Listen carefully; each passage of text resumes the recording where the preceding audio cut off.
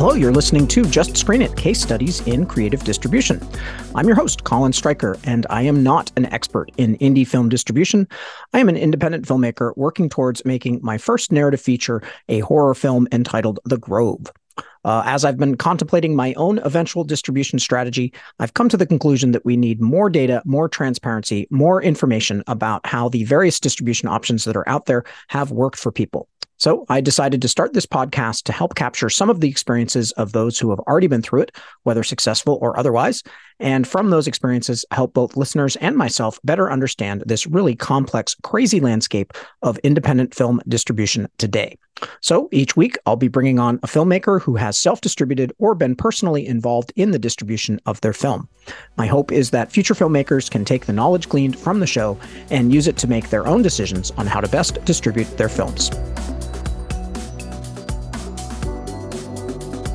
Hey everybody, today I'm speaking with Michael Epstein, a Los Angeles-based filmmaker with several low-budget and self-described weird features to his and his partner's name.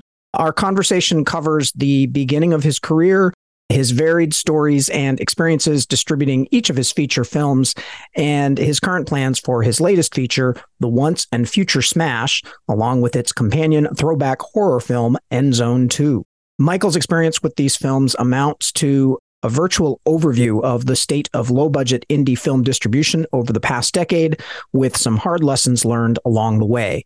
Michael is wonderfully transparent in this interview, giving us lots of good insight into budget and revenue numbers. I love when they do that. I can't wait to bring you this fantastic conversation. So without further ado, here is my chat with the accomplished Michael Epstein.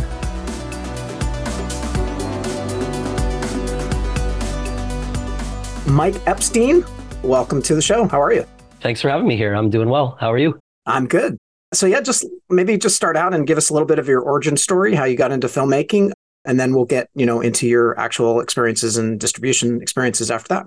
Sure. Yeah. Well, as a young person, I always enjoyed film.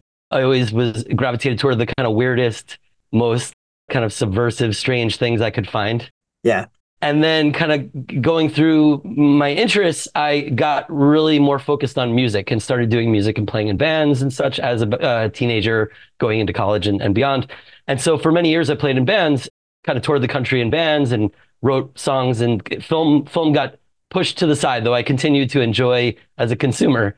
And then around the early 2000s to about 2010, a couple of the bands I was in, we started making music videos, and we got really interested in that because it proved to be something that was it attracted a lot of attention. We did really well with music videos.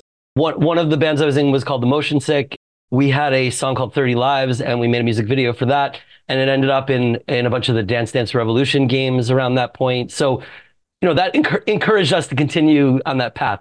Yeah. The downside to that is that music videos are expensive if you're hiring, large production companies to do them or groups of people to do them. So we started thinking about it, and we thought, you know what, we can just buy some gear. We have creative ideas, and we can figure out how to do this ourselves. And we started making music videos ourselves for, a few different projects, and found that we were quite successful with those as well, that we were able to get them, into outlets that were useful and get a lot of views on YouTube. This is, early YouTube days. And somehow, that just led into us thinking, I guess it's a hubris or some kind of, mental problem. But we were like, it can't be that hard to make feature films. We're already making music videos. Where's the challenge there? Just a small leap, right? Yeah. Tiny leap. So in 2012, we decided to just jump in and make our first feature film. We had done maybe a few shorts, but not even that many. We just kind of went for it. And so started making feature films around 2012, and then that has really become our focus. Since then, I've made, it's hard, it depends on what counts and what doesn't, but 5-6 features or so.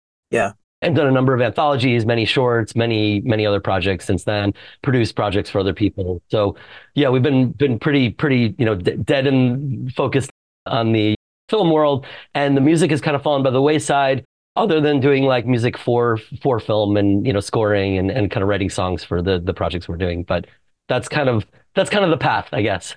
Yeah, cool. So, and I'm sorry, maybe I missed this yeah, maybe I missed this when you were first talking, but when you say we, who do you mean we? Do you have kind of a group? Sorry, I do. Yeah. Right. Yeah, good. That's a great question. I didn't actually clarify that. Most of the work that I do is with my partner, Sophia Cassiola. So we started out playing in bands together, eventually got married, and then started collaborating on film together. So most of the projects, are in conjunction with Sophia. Sometimes we do things on our own, but majority. And we have a production company called Launch Over. Then that's basically the two of us, and whoever we drag into our troublemaking.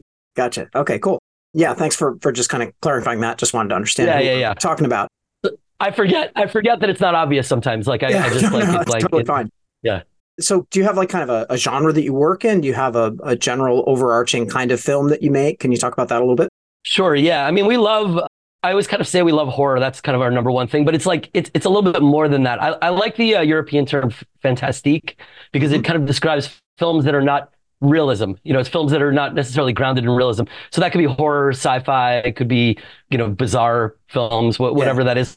So I sort of feel like that's the realm that we love watching films in that realm, and we love making films in that realm. So we made some sci-fi films, we made some horror films, we made a lot of comedy recently, somehow, like strange comedies. But yeah, horror is sort of our love, I guess. If I had to, pick one thing to say, I think horror is kind of it. Yeah. Yeah. So yeah, I watched just one of your films, the Once and Future Smash, and enjoyed that. Do you want to maybe, so that I don't have to say it, say kind of what that film's about? And sure. Yeah. So Once and Future Smash is our film that we're running a Kickstarter campaign to do the release now. It's about to come out. It is a mockumentary about the two guys who played the slasher character Smash Mouth in the 1970 film End Zone 2. It takes place in the present day, where we're looking at kind of what their lives are like now as they kind of vie to be part of the reboot of that series, of the End Zone series at a convention.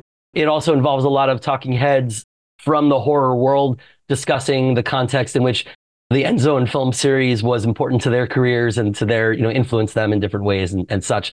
And we've admitted this at this point. In the beginning, it was kind of secretive what was real and what wasn't real, because we just thought it was a fun game. But we basically made End Zone 2. We made our best approximation of a 1970 film.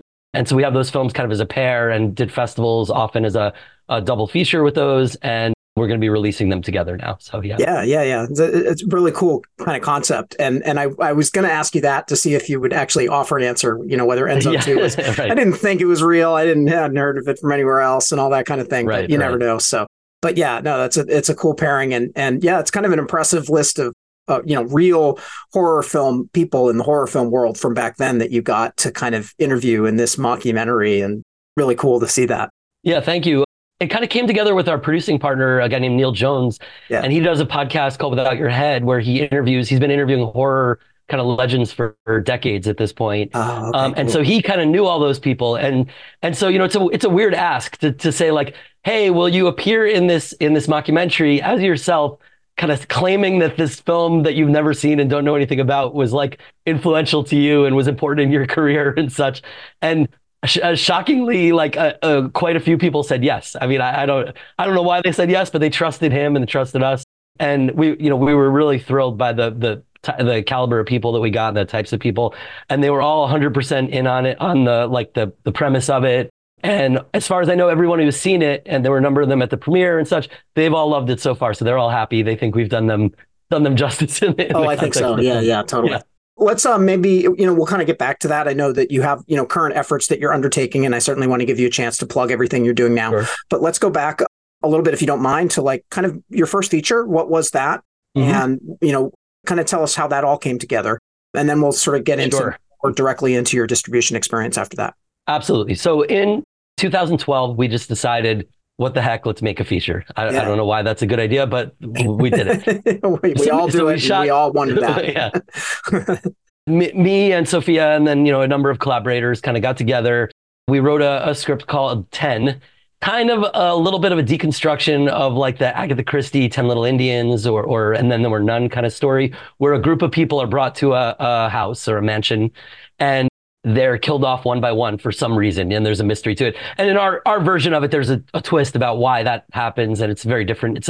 It was our attempt to make a kind of a story about performative identity, and each of the characters has a very specific kind of like identity trope attached to them. So, we're being very pretentious and arty with especially with our first film. So we made that, and that premiered in 2014. It took us a little while. We shot it late 2012, premiered in 2014. We thought like, we'll just make one film.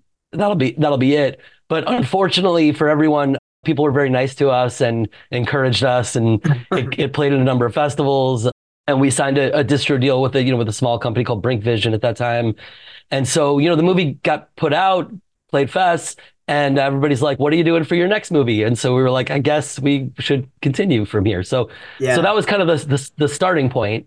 Well, that's great that like you came out of that.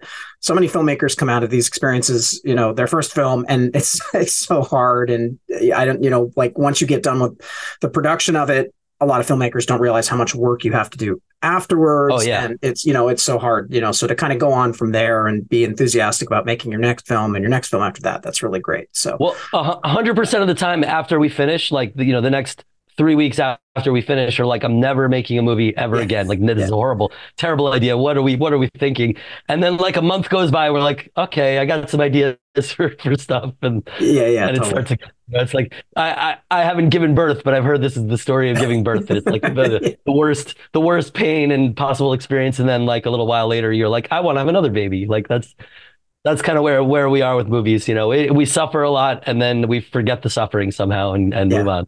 Yeah, the human brain has an enormous capacity to forget that suffering. And it's just like, that's right. Yeah, totally. So cool. And I'm sorry, what was that film called again? It's called 10. 10, right. Okay, so as you're going into making 10, did you have kind of any kind of distribution plan at all?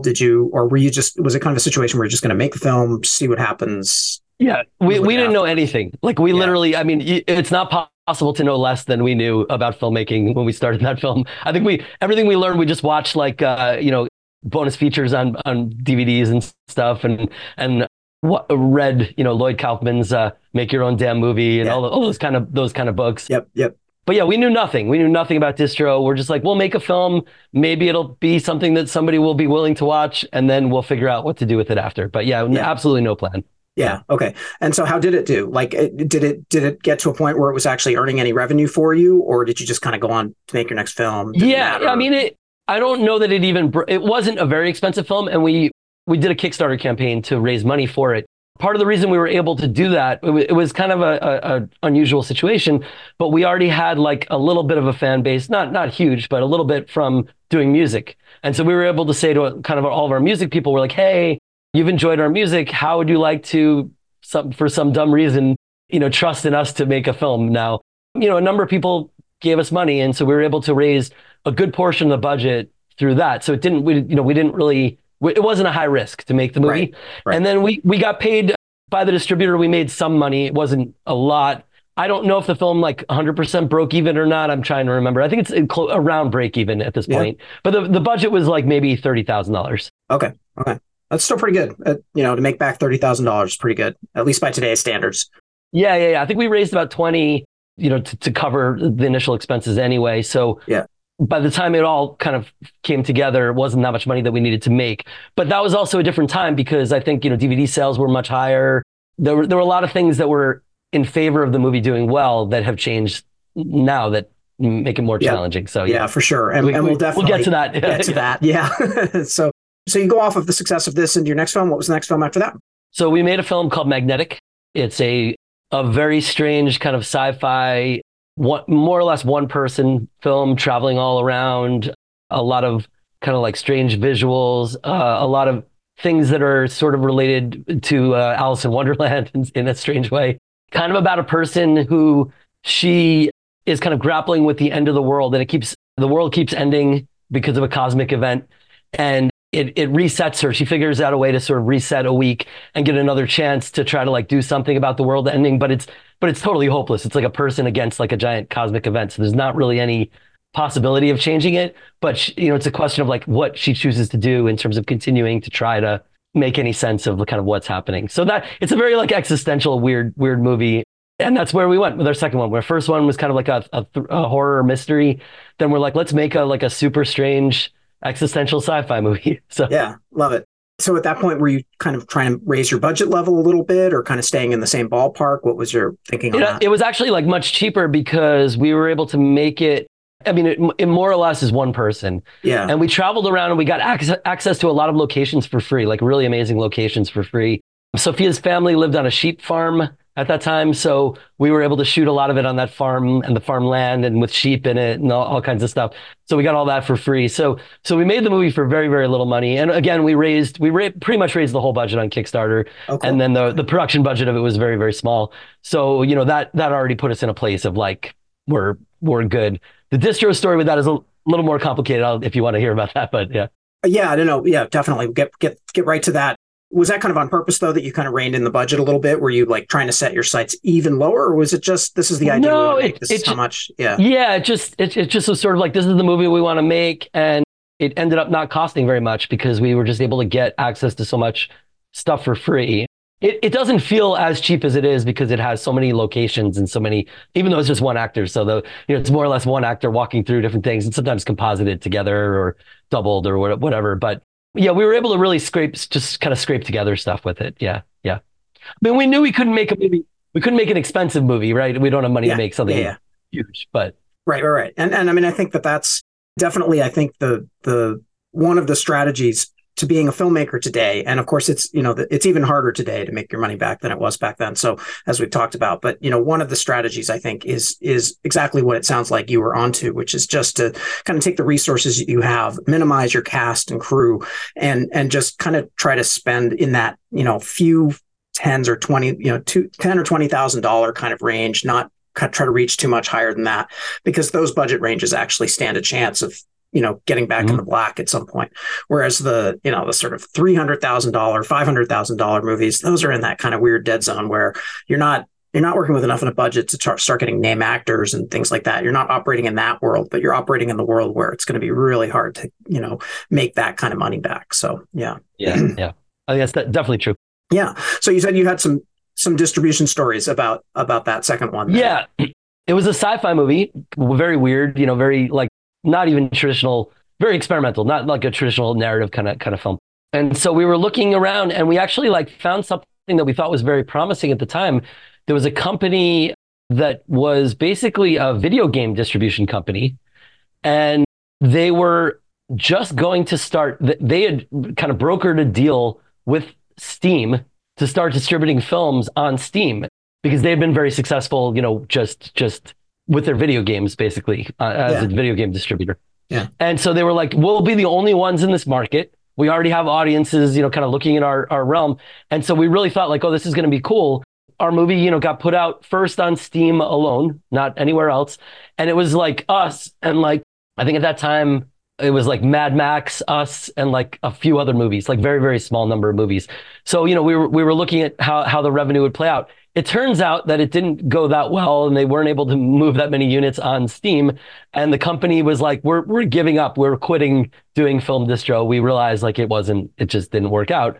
After about 2 years, they gave up and gave us the rights back. But, it was interesting because they were trying something new. And I was like, I'm on board for this attempt. And then they sub-licensed it out to Indie Rights, who is a common distributor that a lot of people are using. I think they're, if we talk about distributors being like at least honest and fair, I think Indie Rights is honest about what they do, and they actually pay people and give real reports. I always get a report from them and everything. Nice, yeah. So that's better than most distribution experiences. Yeah, for sure.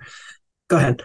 It got put out also on Blu-ray, on DVD by another company who I won't name, who I'm not too happy about. And that's kind of where the movie landed. And it ended up not really making, I mean, again, we pretty much raised the whole budget on Kickstarter.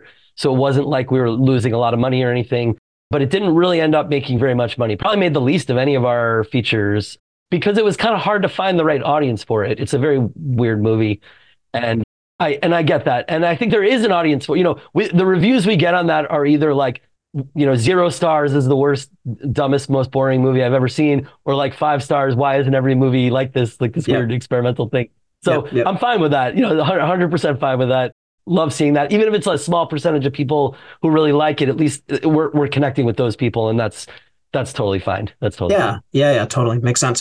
So, I mean, at this point, are you Are you learning any kind of distribution lessons along the way now that you're kind of, you were on your second film? Is there anything that obviously you got and went and made a third film. So is there anything that you're kind of taking into that as you go?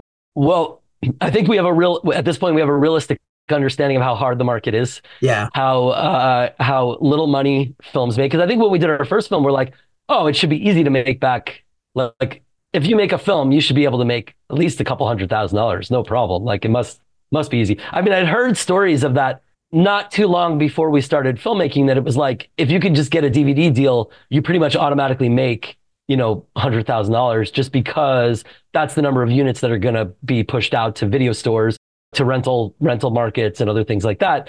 And so, like, it's kind of like the big thing is just making the movie. Turns out, by 2012, when we were kind of starting this, that's all pretty much, there's no rental markets anymore, really. Netflix is starting up and kind of buying titles, but they aren't paying very much.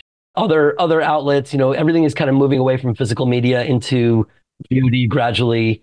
And, the money is kind of confusing because everybody's not quite sure how much they should be paying or what value anything has. VOD is kind of new in that regard. So we at that point we realized, like, okay, we should keep making films, got to keep them very, very cheap, because we're not necessarily, like, I would like to say we're going to have a big success. It's going to be a big hit, but we make weird movies. So probably we're not going to, like, break out into a mainstream market anyway. So yeah. And I think that's great to just, like, understand what your niche is and what you're doing, and not have, like, these unrealistic expectations of getting discovered by, back then it was, or way back when anyway, it was like Miramax or whatever, Right, if you're just operating in a world where you're just making really low budget movies and having realistic expectations about what those movies can do, and you can find your own kind of little niche and your own kind of voice and your own kind of movie, and just kind of keep doing that, that's a great plan.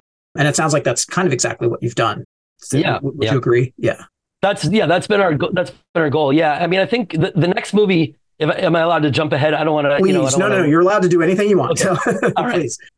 Our next film actually became a little more interesting too, because it's called Blood of the Tribbids. It's a very strange homage to, like, 70s lesbian vampire movies. Wow, okay. We love the Hammer films. Tribbids. Tribbids. Tribades. Yeah, Tribbids. Okay, got it. Which is like an antiquated term for a lesbian. So it's basically blood of the lesbian. Yep. So it's an homage to the early 70s, like, lesbian vampire films. Hammer made a few, like Twins of Evil and the whole Karnstein trilogy there. And then Jean Roland and Jess Franco made a number of movies, like Vampiros Lesbos was a Jess Franco movie, Lips of Blood. Anyway, so we're very, very niche, like super, super specific market that we're like, we like these movies. We want to make our version of these where we kind of subvert some of the politics of them, because they're very, like, they're a bit misogynistic and they're a bit, like, exploitative. And so we're like, what if we did, like, kind of a flip version of that and play around with the politics and make it about something that we're interested in? And so that's what we did with Blood of the Tribbids. And that's fine. We thought it's, again, very niche movie. Did okay at festivals. Ended up that we did not sign with a distributor. And this is interesting at this point, because this is our movie that has made the most money. For us, at least. Maybe not the movie that has made the most money, but made the most money for us directly, because we did not sign with a distributor. Instead, we realized at that point there were opportunities to go directly to places like Amazon and use kind of like make kind of piecemeal deals. So we made like a VHS distro deal. We made our own DVDs. We did a Blu-ray deal with this company called Horror Pack. And so we kind of piecemealed it out. And at that point, we realized, like, having that control got us a lot more opportunity and made us more money. At that stage, also Amazon, this is like the golden moment of kind of our trajectory was Amazon was paying like 16 cents an hour for movies on Prime. So we got the movie on Prime. We were making like over $5,000 a month for a short period on just Prime streams. So people watching it for free, over $5,000 a month. Didn't last that long, because Amazon was like, we're paying too much money to these filmmakers, so we're going to cut the rate. And then they cut it down to like 5 cents. And then a few months later, they cut it down to 1 cent. So now the current Amazon, and they also don't take very many indie films or low budget films on Prime. So, but for a moment there, we were like, this is great, because what if we can be generating, if we can do like 2 movies a year, make 2 movies a year that are doing this well on Amazon, we can make plenty of money to live on.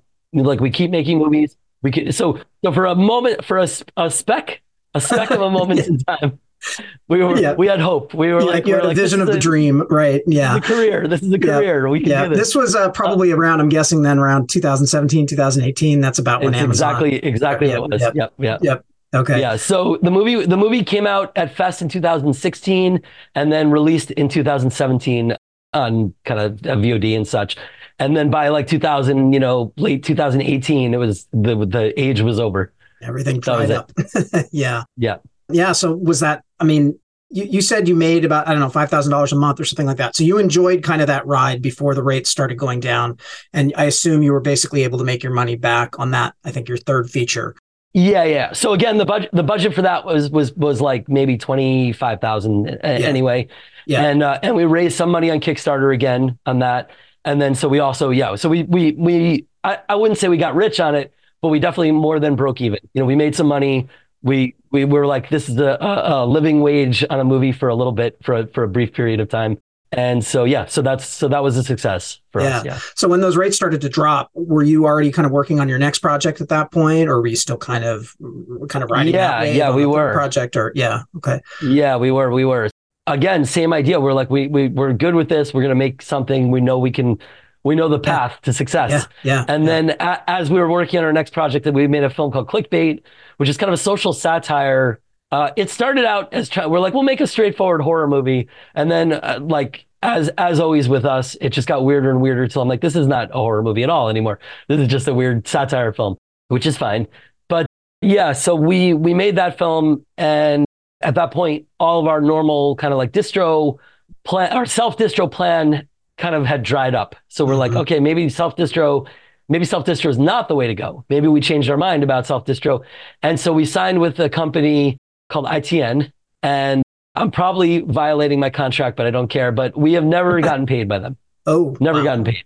Okay. Yeah. So the kind of discussion with them initially seemed to be, it's a lot of stuff. I've learned a lot from that kind of contract negotiation and that discussion, because it's kind of like, oh yeah, they're getting all their movies into Walmart, and all those movies are making X dollars for physical media in Walmart. And oh yeah, they're doing this. Oh yeah, they're getting these cable deals. But none of that is like guaranteed, right? In the contract, right? So it's like, okay, this looks fine. So I don't mind if they have some expenses, because like, it'll work out fine. And then of course they lost their Walmart deal. They all the stuff happened where it's like, they no longer really offered what we thought they were kind of offering us. And we've never gotten paid by them for it. Yeah. That's too bad, but unfortunately a kind of a common story. Were there any red flags, like when you were kind of signing the deal, were there any red flags that in retrospect you could have seen like how that would turn out? Or? Well, yeah, I mean, I'm much more strict about contracts now and everything. I mean, I trust nothing at all unless it's in writing there. And even then it's sort of like they can write stuff, but like, how are you going to enforce it? Like, am I going to go sue them? Am I going to spend $50,000 suing them to get back $20,000? Like, what's the benefit? So they kind of have you, over the barrel, like in that regard, because even if they promise you something, you really have no way of like getting them to follow through on that promise. But certainly like things like fees, number of years, all that kind of stuff, I would like redline that whole contract now. If somebody handed it to me, I'd be like, nope. Yeah. So yeah, I mean, that's valuable experience, even if it didn't work out so great for that particular film. It sounds like it was a really good kind of learning opportunity.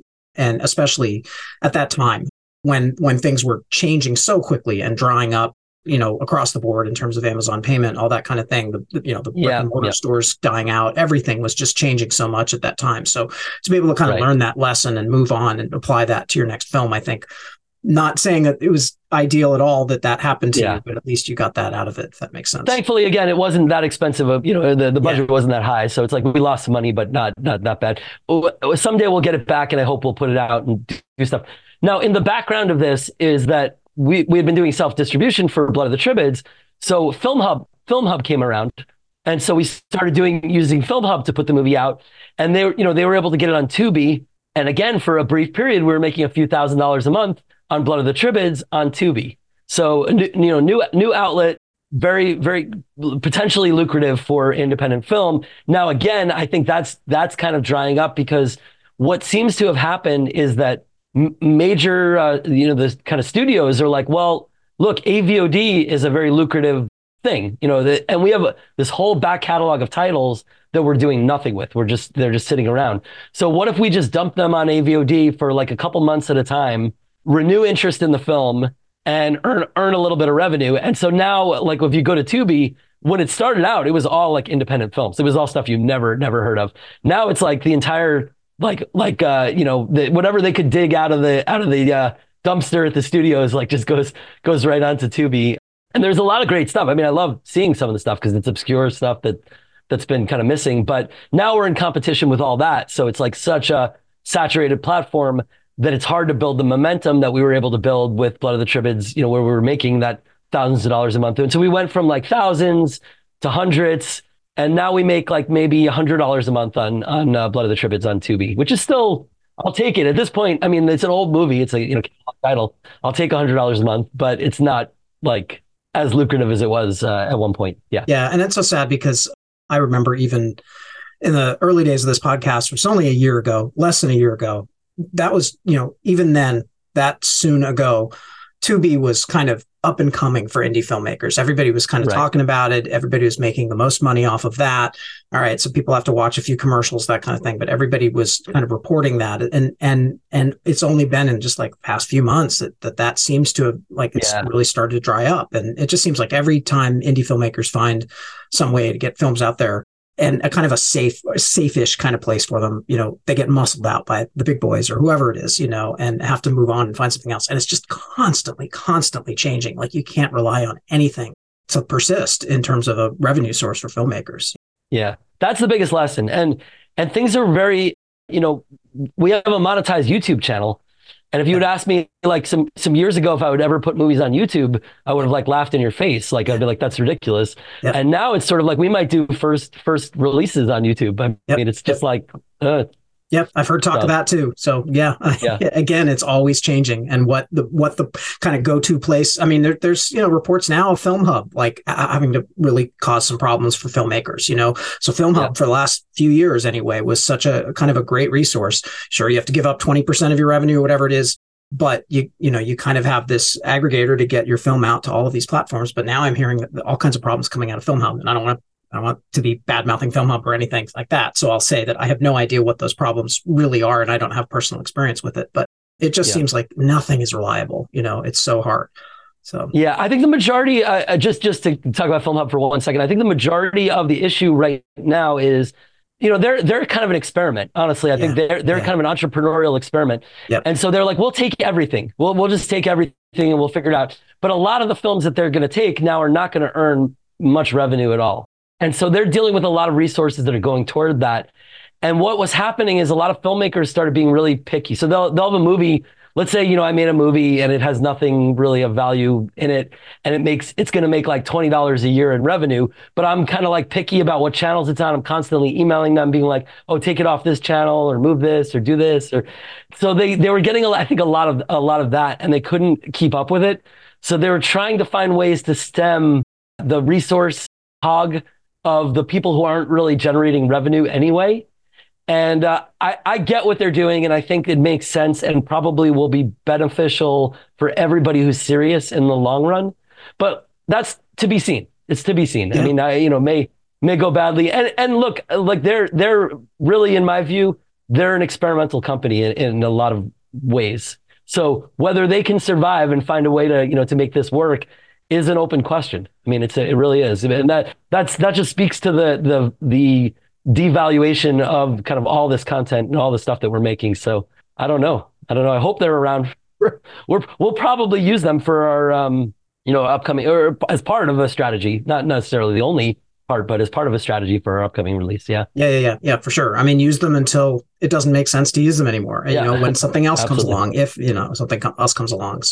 So yeah, we kind of, got into some great stuff. Just wanted to backtrack a little bit and kind of make the connection between, the last film you made. I've kind of lost count of where we are in your story of making films, and that's okay. But, kind of fill us in, like from I think the experience with Clickbait, I think is where we kind of left off, Yeah. Can you get us from there to here and talk about where you are at? Sure. Now? Yeah. So we did a couple of like weird projects in between, but I'm going to skip those because they're not really exactly normal commercial things Sure. anyway. So our focus project since right after Clickbait is the Once and Future Smash and End Zone 2. So it's a pair of films. So we thought that's already advantageous because we've got 2 movies now at least. So maybe we can double revenue or something like that. And we were very confident. We were like, you know what? This is a unique concept. We managed to get enough name, kind of like horror name people involved in it, that we were confident that we could get a distro deal, because now I don't know why we keep going to looking for traditional distribution, but we did.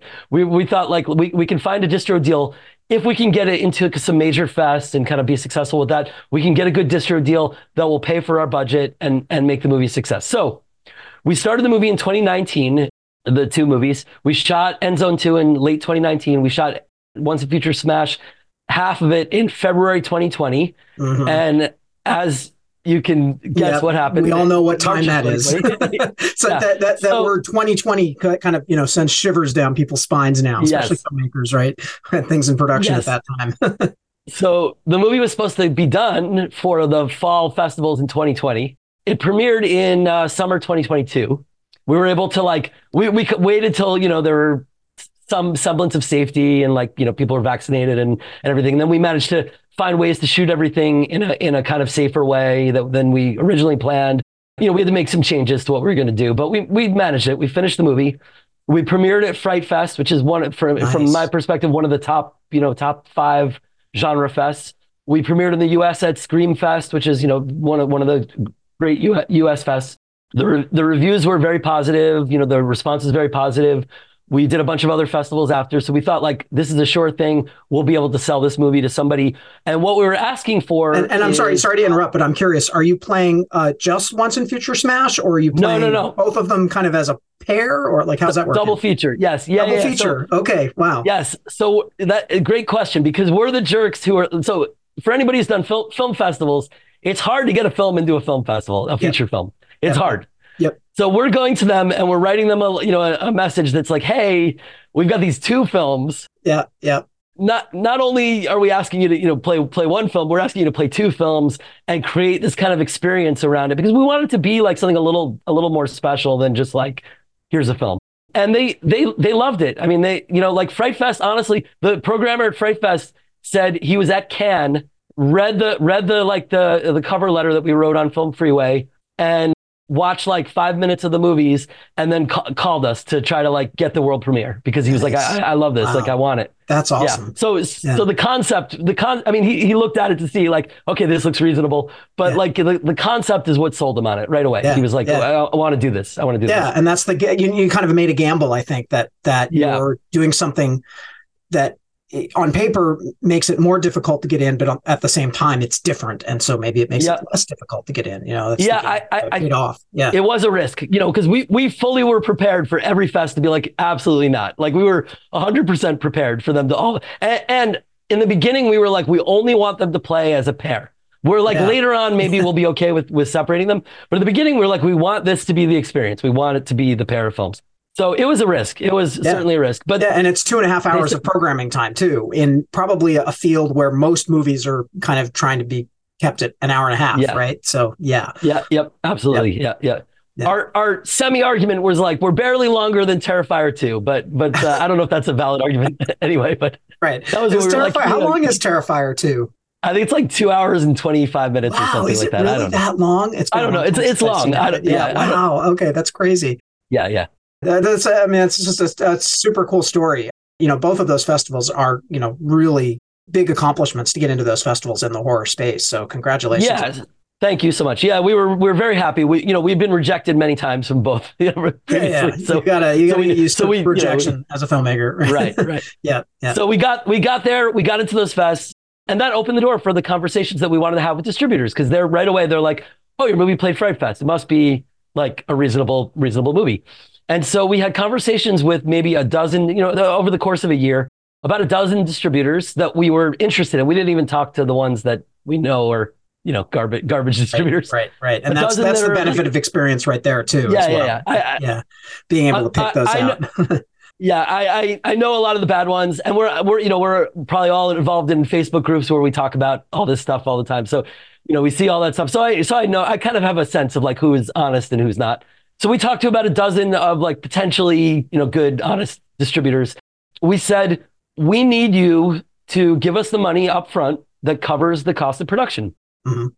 That was about, for the two films, plus like our other, promo costs and everything, we're asking for about $60,000, which is, a decent amount of money. But I feel like we wanted them to commit to 60,000 for the two films to get it combined. And so, well, let me step back a little bit. We were sure at one point that we were going to be able to sell this to Shudder. We're like, Shudder is going to buy this.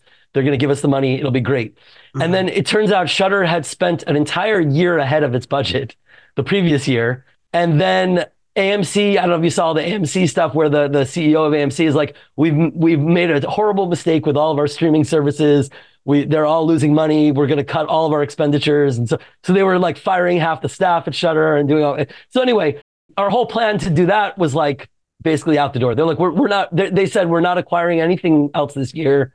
And then we could talk to you. They're like, we could talk to you about a catalog acquisition after, but that's going to be for like $3,000. I don't know what the number would be, but it'd be a small number. Can I, I'm sorry to interrupt, but can I ask, are you repped at this point at all? Or are you just having these? No, we're not directly. Yeah. Okay. We built enough connections ourselves that we could reach out to people directly, or we have friends who are connected in ways that they could reach out for us. But yeah, we don't have management. Management's a whole nother, that's a lengthy other conversation, because it's sort of like, I would like management, but I also am reluctant to sign with management until we have the right person, the right totally. choice. Yeah. Yeah. So no, we have no management. We have no reps. The films aren't repped. There's no producers rep or anything like that. I don't think we really need it. We're able to have those conversations ourselves directly.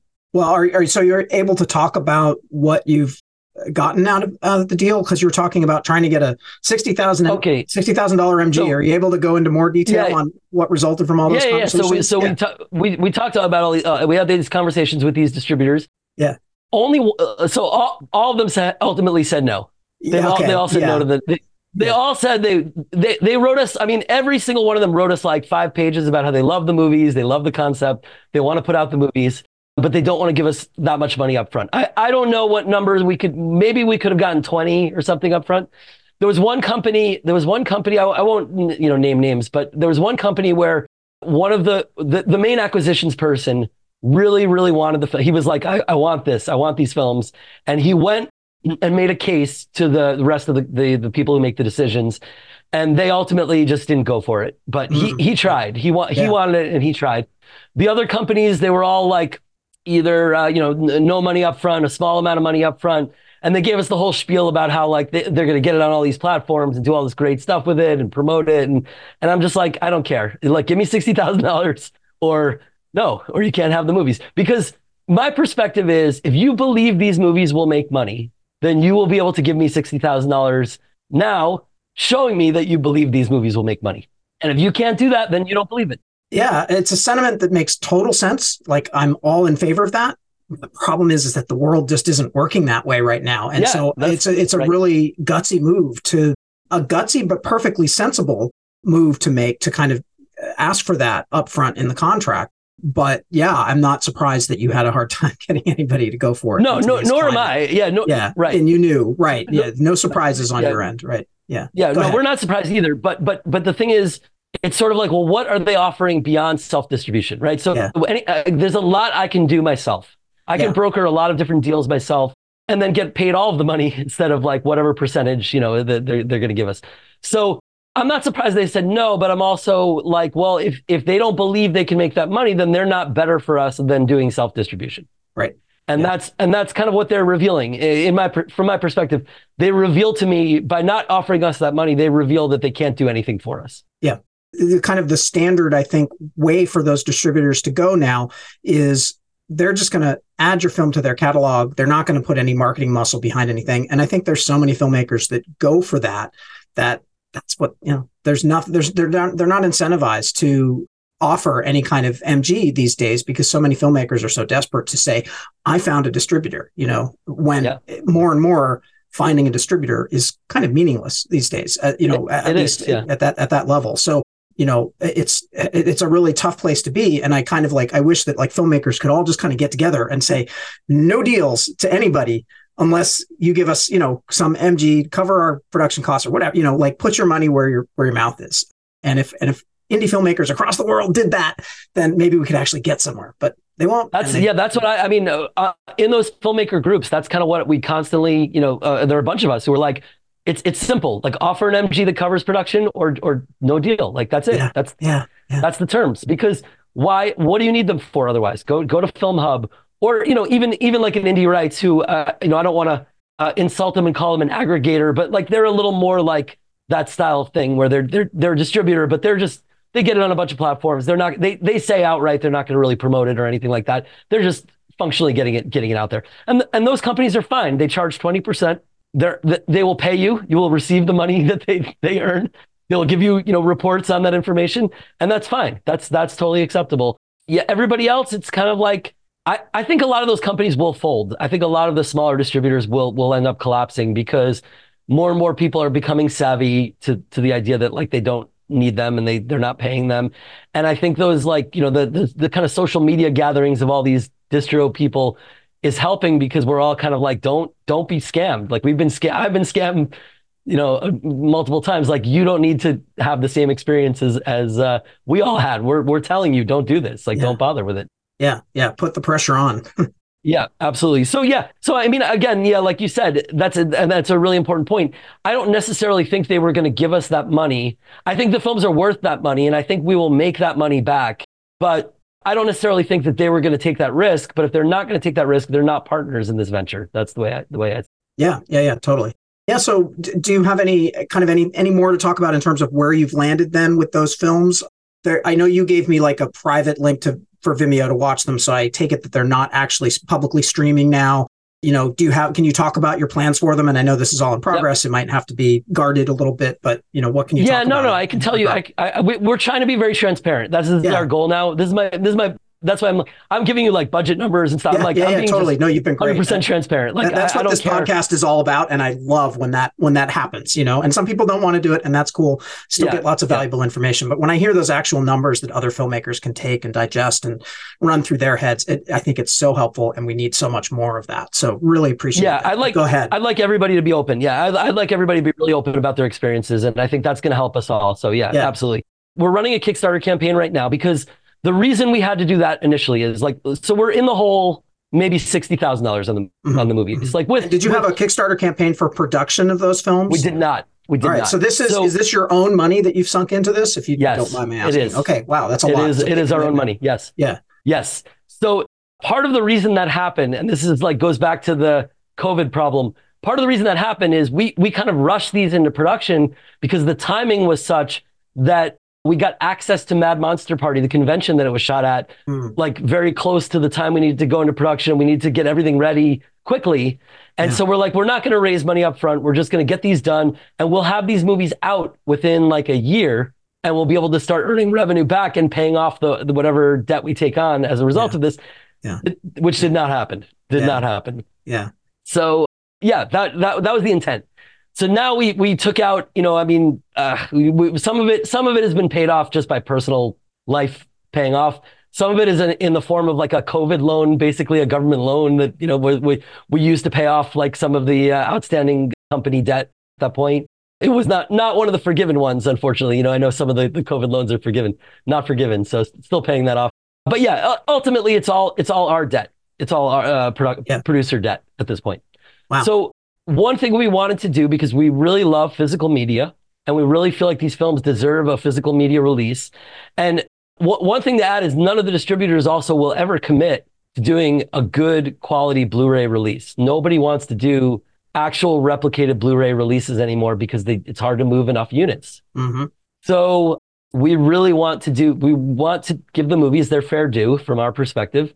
And so we did a Kickstarter campaign, and the goal was very modest, $10,000 goal that would cover at least the cost of doing Blu-rays, VHS for End Zone 2. So we kind of envisioned that this movie from 1970 would have been something that people discovered maybe at a video rental store, or something that they would have seen on VHS. So VHS is a great format for it. The aspect ratio is also like pretty much 4:3. So it's something that lends itself really well. So we want to do VHS release of that, and then we wanted to do a novelization of End Zone 2 as well to kind of play with the era and like the way that storytelling is done.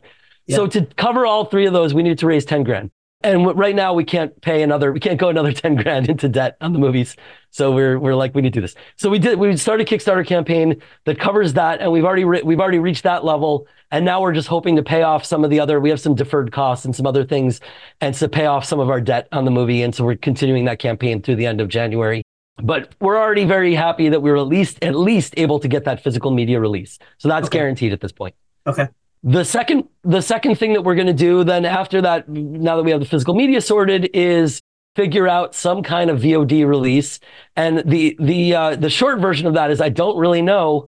We might just do the spaghetti at the wall thing and put it on Film Hub, release it on our YouTube channel, and just see where the revenue comes in, rather than trying to like really strategically go like one. Some people will take a very slow strategic approach, like do transactional first and then kind of aim for other things. I think we might just kind of like blast it out, let people see it, see what people's experiences are with it.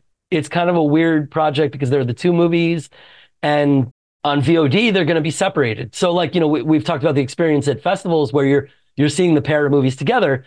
On VOD, it's just going to be about like you discovering whichever one of them. And for End Zone 2, you might just like be browsing and be like, what is this 1970 weird horror movie I've never heard of? And then play it and see this strange movie. So do you actually, I'm curious, just to break in, sorry to interrupt, but I have the thought, like, are you actually tempted to like put the date of the film that's in the description? Yeah, it's going to be 1970. Can you do that? Do you have control? Wow. Okay. I think so. Yeah.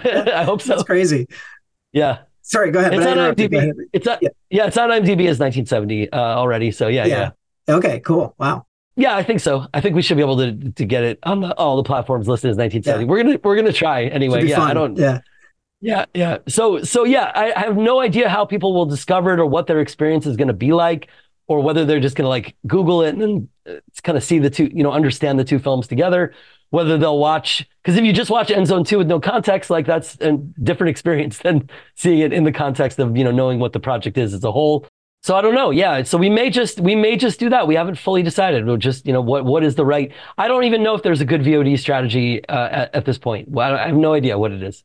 Yeah. No idea where the revenue is. It's totally hard to know. So yeah, going to be a really interesting time, I think. And I'll probably have to have you back on the show in like a year to follow up and see how it all turned out for you, or a year or 2 years. I don't know. Who knows how long that.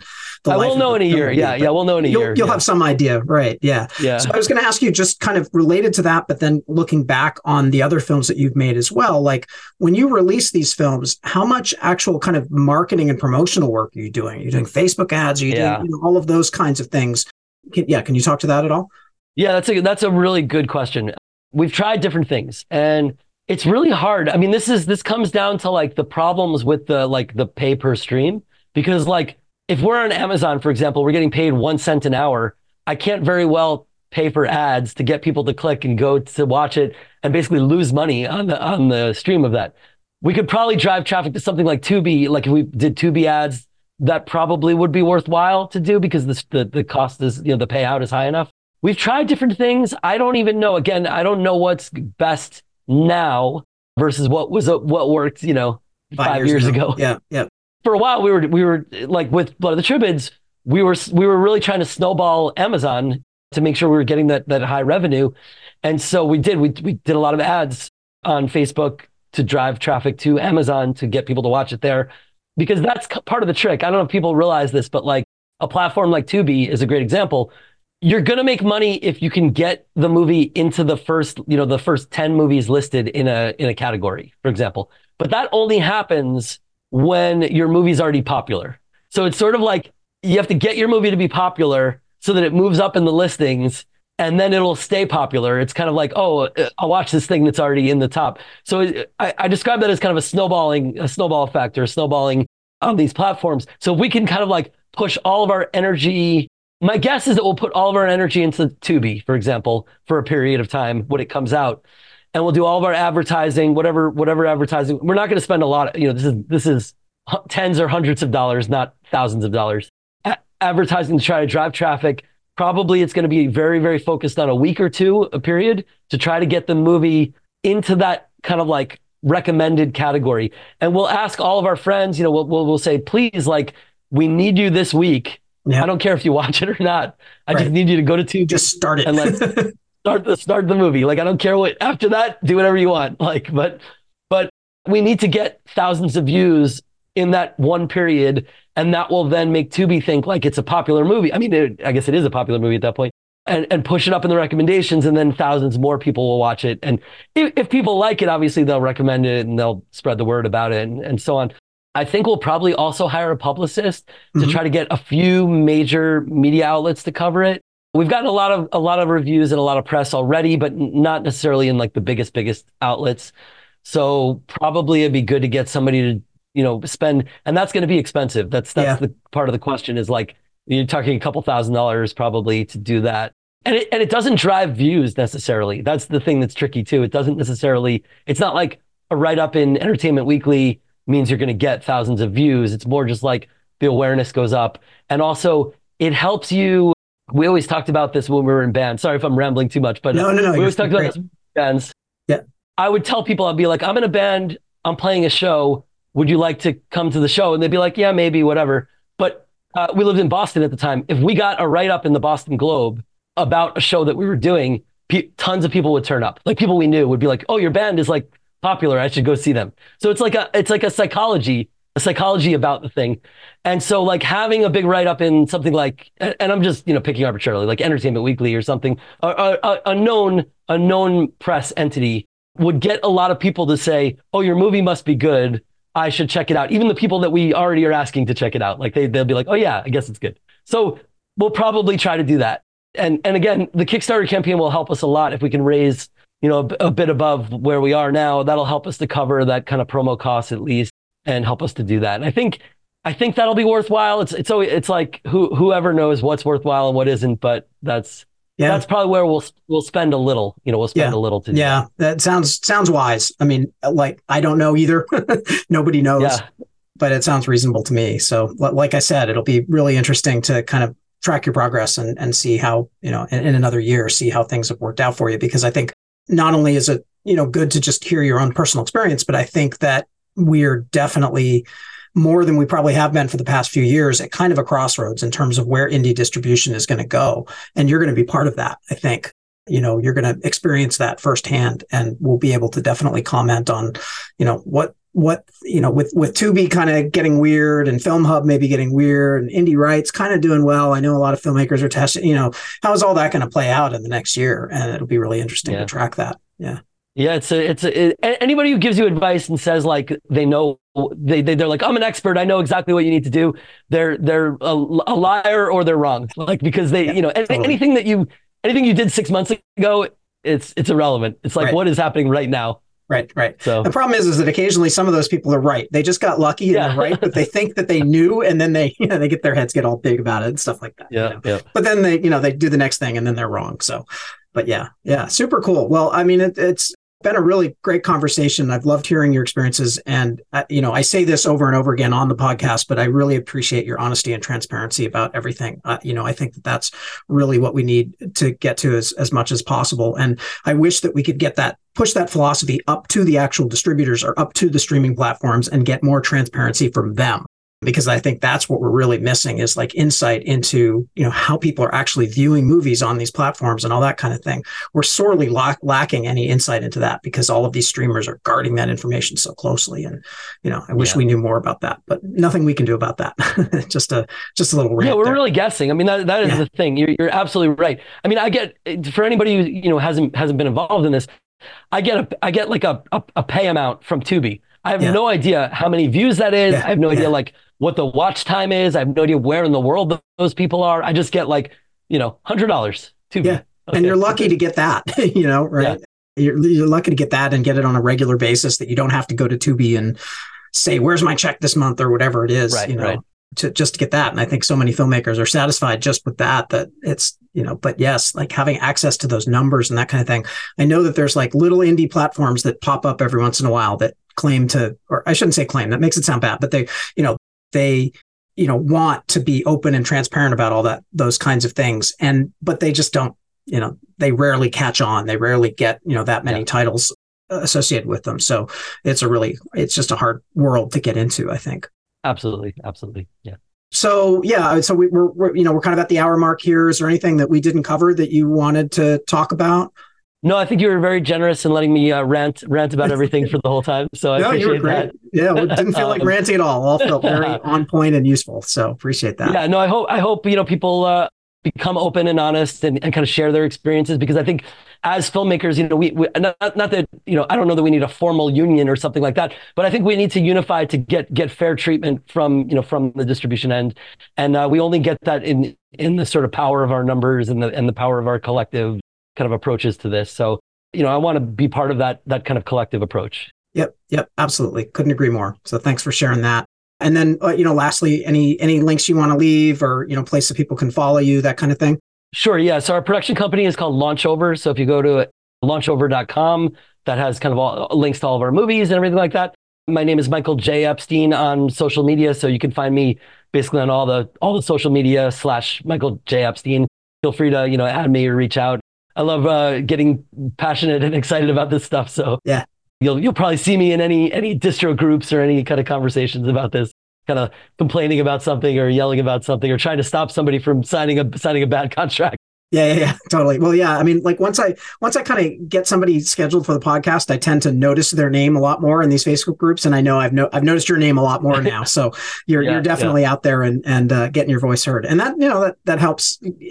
Just you're getting the message out there on those groups, but it also helps kind of promote you as a person and what your projects are and stuff like that. So it's always good to be present on social media like that. So yeah, cool. Well, thanks very much for having me on.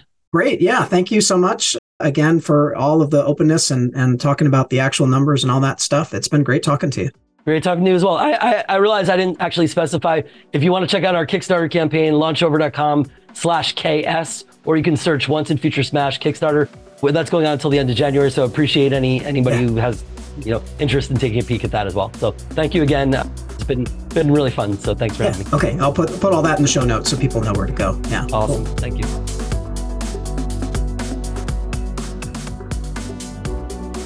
All right, that's all for today. Thanks everybody for listening. If you enjoyed this episode, please do rate and or review the podcast on Apple Podcasts or wherever you listen. That is the best way that you can help me grow the show and reach a wider audience of independent filmmakers and others who just want to try to understand this crazy, crazy world of independent film distribution. As always, feel free to contact me directly with any feedback or suggestions for the show. You can find me on Twitter, or should I say X, or Instagram at darkrosecolin, or you can email me at colin@darkrosepictures.com. That's Colin with one L, COLIN, at darkrosepictures.com. And by the way, darkrosepictures.com is my website for my feature and other projects. Its purpose is not just to promote my films, but to tell the story with honesty and transparency of my own personal filmmaking journey. So if you want to follow the process of an independent filmmaker from development to distribution, this is a great way to do that. So check it out, darkrosepictures.com. Anyway, I want to thank Michael Epstein for an awesome conversation this week. I really enjoyed hearing his story, all the various distribution experiences, and some of the hard lessons learned along the way. As usual, I also would like to thank Jeff Reimuth for his awesome work editing this episode and keeping up with my constant scheduling needs. Great work, Jeff. I have so many great guests lined up for you in the coming weeks, talking all things indie distribution. So please stay tuned, keep getting those movies out there into the world, and thank you so much for listening.